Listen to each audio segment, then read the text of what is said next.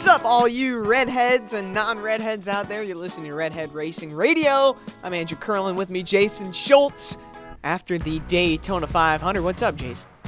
Good to be here. I'm glad we're not discriminating against people's hair color. Listening to the podcast is very important. Yeah, we accept all types of hair color here on this show. So, you know, all welcome. Yeah. We had big news last week. We launched a YouTube channel. Did you know that? No, I didn't. Wow, what a terrible co-host you are. Maybe it's our producer who needs to do a better job. Let me get the name of the YouTube channel right before I say it. I think it's, well, I truthfully don't know. It's Redhead Racing Radio on YouTube.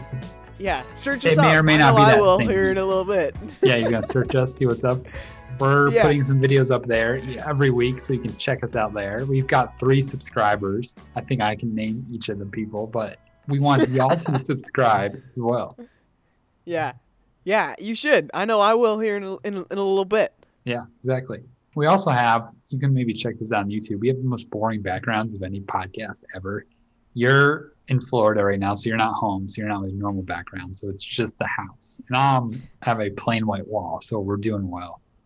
Yeah, maybe here, I'll back up a little bit. So, like, how's that look? That looks better? Yeah, that looks great.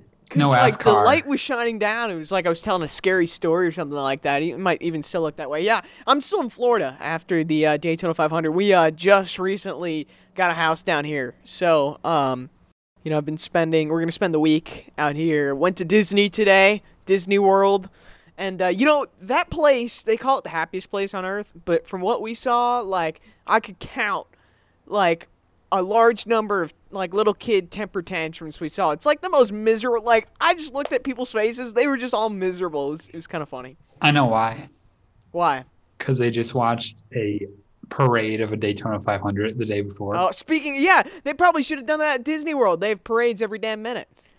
I need the listeners to know, this is a huge growth for Andrew to be able to admit that the race was a parade, because 2 years ago you would not have said that. You would have been like, that was the greatest race I've ever seen in my life. I don't care that nothing happened. It was so great. But it was, man, it was almost entire stage 3, wasn't it? Whole stage 3 was green. Yeah, there was very little side-by-side racing. It's after like the first 30 laps. Very disappointing. It was, my dad and I were watching near Victory Lane towards the end of the race, and the amount of times we're like, go, do something. It was like 2 to go, and nobody was literally making a move. Like, it was like insane. Denny Hamlin said after the race on the post-race Zoom, I think it was Bob Pockrass who asked him the question, like, do you think that the big wreck on lap 15 like kind of scared everybody straight? He wasn't like, yes, that's it, but he did not discount it. He was like, it definitely could have played a role into why everyone was so tame. Hey, what did we talk about last week? Too many wrecks? Well, this was just one big wreck that was too early. It was the same problem. It's like a wreck like that happens. Takes out contenders, takes out cars, makes the race a lot less enjoyable because people aren't going to race because they were just scared by a huge wreck. Here's the thing. Yeah. This aero package has been praised at the super speedways. I'm over it. Like, it brought out the worst in the Daytona 500. A huge wreck, which is so easily caused by this dumb aero package, ruins the whole race because they're not going to be able to make moves or do anything because there's not enough cars. That wasn't fun. And then the end of the race was basically It was an exciting last maybe 75% of the last lap. That was it. You know, the last lap, you're like, all right, you got to do something. And it was crazy to watch up until I got to the back straightaway. So it was maybe like a half a lap that was like, all right, this is awesome. And then, you know, you wish you just got it. Like, you go at like 10 to go in previous Daytona 500s. That's go time. That's even being generous. Like 20 laps to go. That's go time, the Daytona 500. And it was just a parade lap. I was surprised there weren't like Disney characters like waving to me like along the side. You know what I mean? Which car is Goofy driving? You don't. Oh, Goofy doesn't drive? What car is Goofy driving? I don't know. Yeah. All right, before we get to, we'll talk about more specifics in a little bit, but you were at the 500s. First race, well, you were at Phoenix last year, but first race you're doing media stuff at the track in a while. So tell us about your day. Yeah. You know, it was Davey Siegel and I. We actually sat right next to her. Specifics. What'd you have for breakfast? Well, this will get to it. What do I have for breakfast? Okay, no. I'm not taking you through that whole day. No, we gotta start every day recap with breakfast. Go. What did you have for breakfast yesterday? No. First, I woke up. That's the thing. I know, like, people have that pet peeve of like, well, I first woke up. I'm like, yeah, no, like I just woke up. That's always part of this. That's the first part of the story. No, I don't even know what I had for breakfast. I did. This was crazy. It was kind of a bad start to the day. I forgot my wallet, and we needed to go get credentials. I literally, as soon as we got to credentials, I realized, oh man, forgot my wallet. So luckily, we were able to get our hard card. Anyways, but I will say we only had access to the media center and the fan zone. You couldn't go in the garage. You couldn't go on pit road, which wasn't the best. You know, obviously, one of my favorite 500 traditions is taking a lap around the garage and just seeing everybody. But it was really nice to walk in the media center and say hi to guys like Ryan McGee and you know, to see Davey again in person and to be able to interact with all the NASCAR communications people. That was great. That was probably the best part of the day. And so that I really did enjoy. But, you know, Davey and I were sitting on top of the fan zone watching the grid and right before the national anthem, we're like, man, can't wait for this thing to get back to normal. But it was great being back at the racetrack. I actually felt like instead of Phoenix, where I was on the outside, basically sitting in the grandstands, I was actually doing something. So that was nice. And I got to ask a few questions to Luke Combs, the press conference, which is probably my highlight of the day, being a big fan of his. So that was really neat. What did you do during the rain delay? Yeah, just a bunch of sitting around. It was... there was nothing to do. It was, you just sit in the media center, and, I mean, like, what can you do? Like, Daytona rain delays are the worst, especially this year because you can't even go out and do anything. We actually did go to Target and Bed Bath & Beyond, searching for some blankets. You went to the Target across the street from the track? Yeah. Fun story. In 2015, I bought Sharpies there to sign the start-finish line the morning of the Daytona 500. Not to brag or anything. And some investigative journalism here. The Panda Express that Chase Briscoe went to is right next to that Target right across the street from the track. And that's where I parked the day I went to the Daytona 500 in 2015. Crazy. There you go. Yeah. All right. I compared a rain delay ever in NASCAR to the equivalent of stubbing my toe. It's like, it's that annoying, and it just hurts, and it's painful.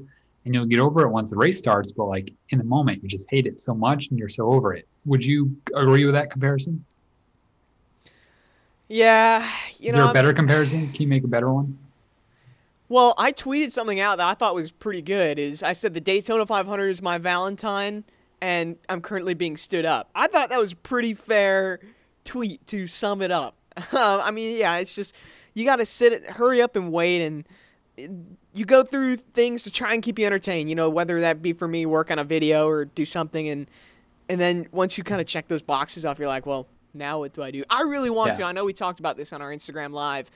Make some sort of rain game. You know, the fans are so dedicated. They will sit out in the rain and wait that thing out. And I don't know how long it was yesterday. It was like 6 hours or something like that. But why not go out and have some fun with them? You know, pass the time by making a fun little video. And then I can have my own little rain coverage at some of these races. So I was thinking of that, and it was too late. You know, we were almost close to drying when I'm actually thought that would be a good idea. But next time we have a rain delay and I'm at the track, expect something good.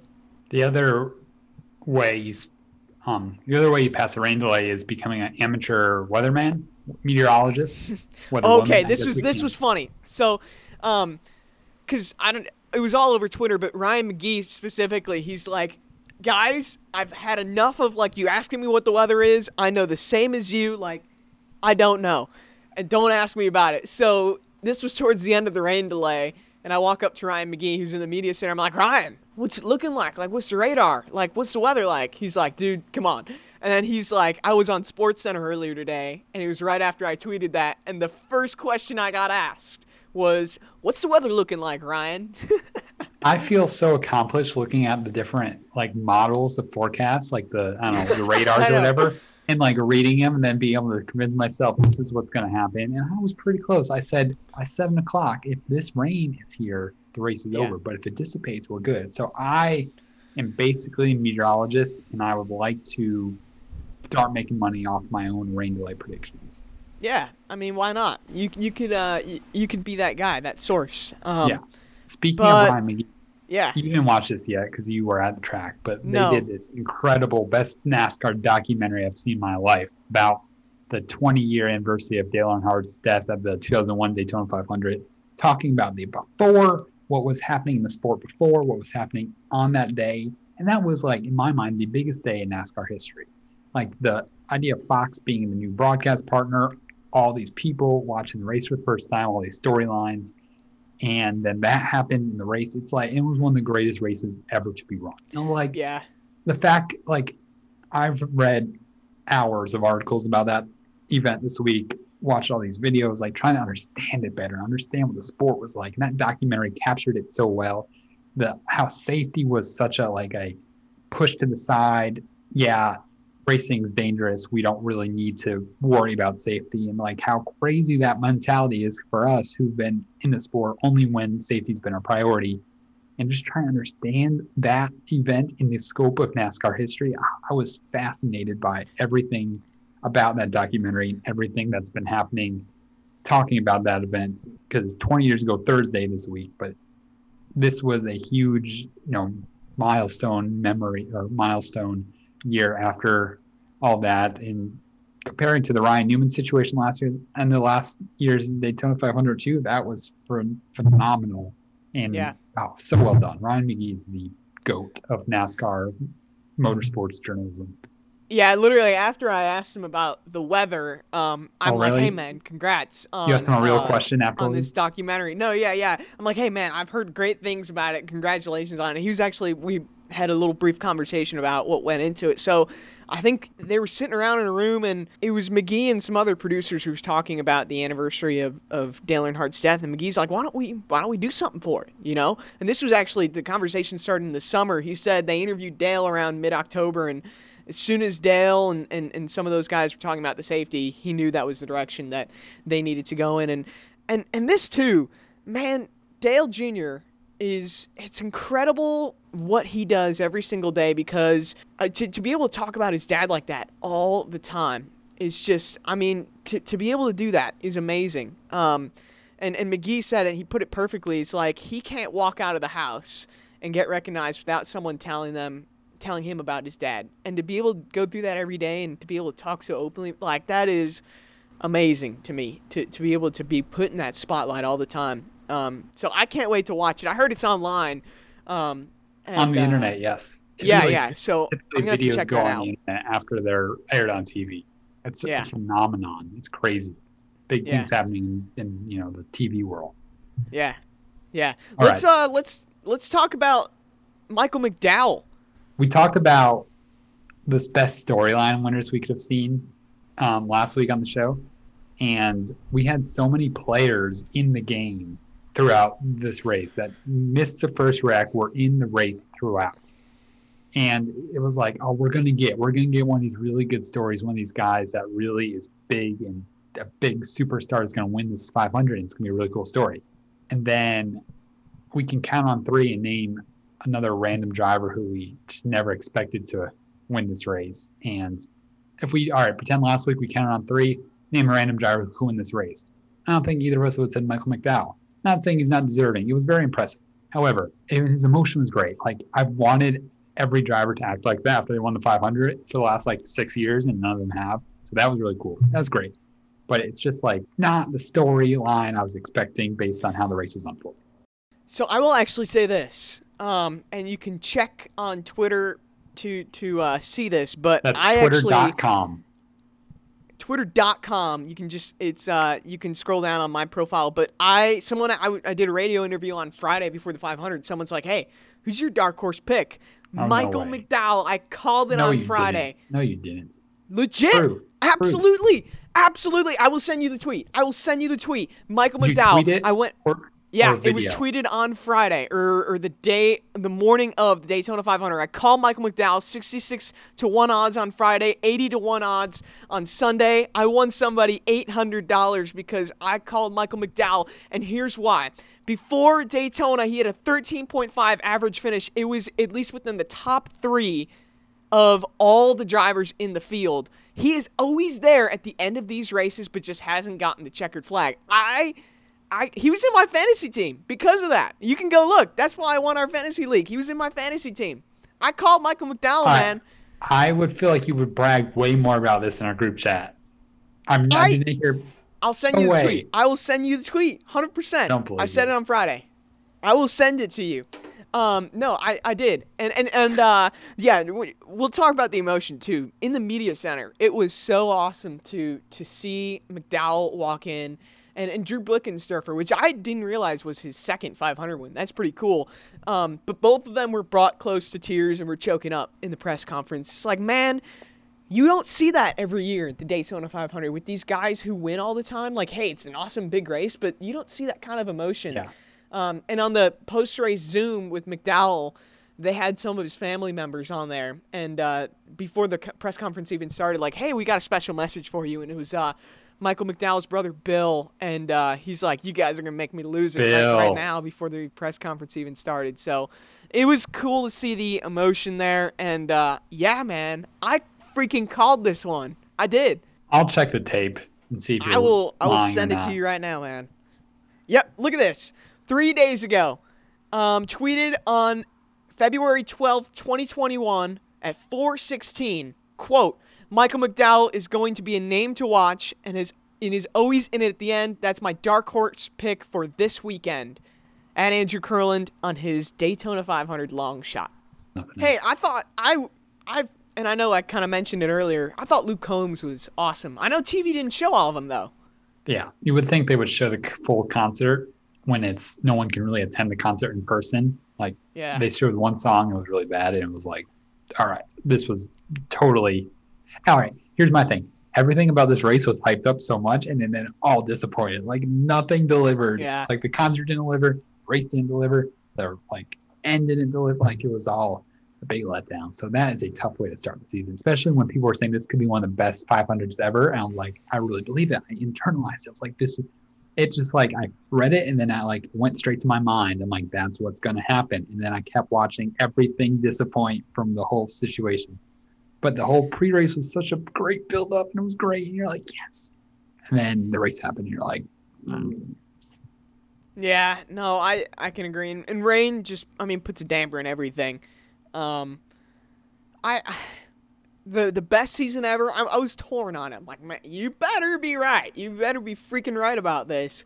But, with all the storylines, I saw a little bit of pre-race coverage. There was so much to unpack before the green flag even started. And, yeah, we didn't get a good Daytona 500.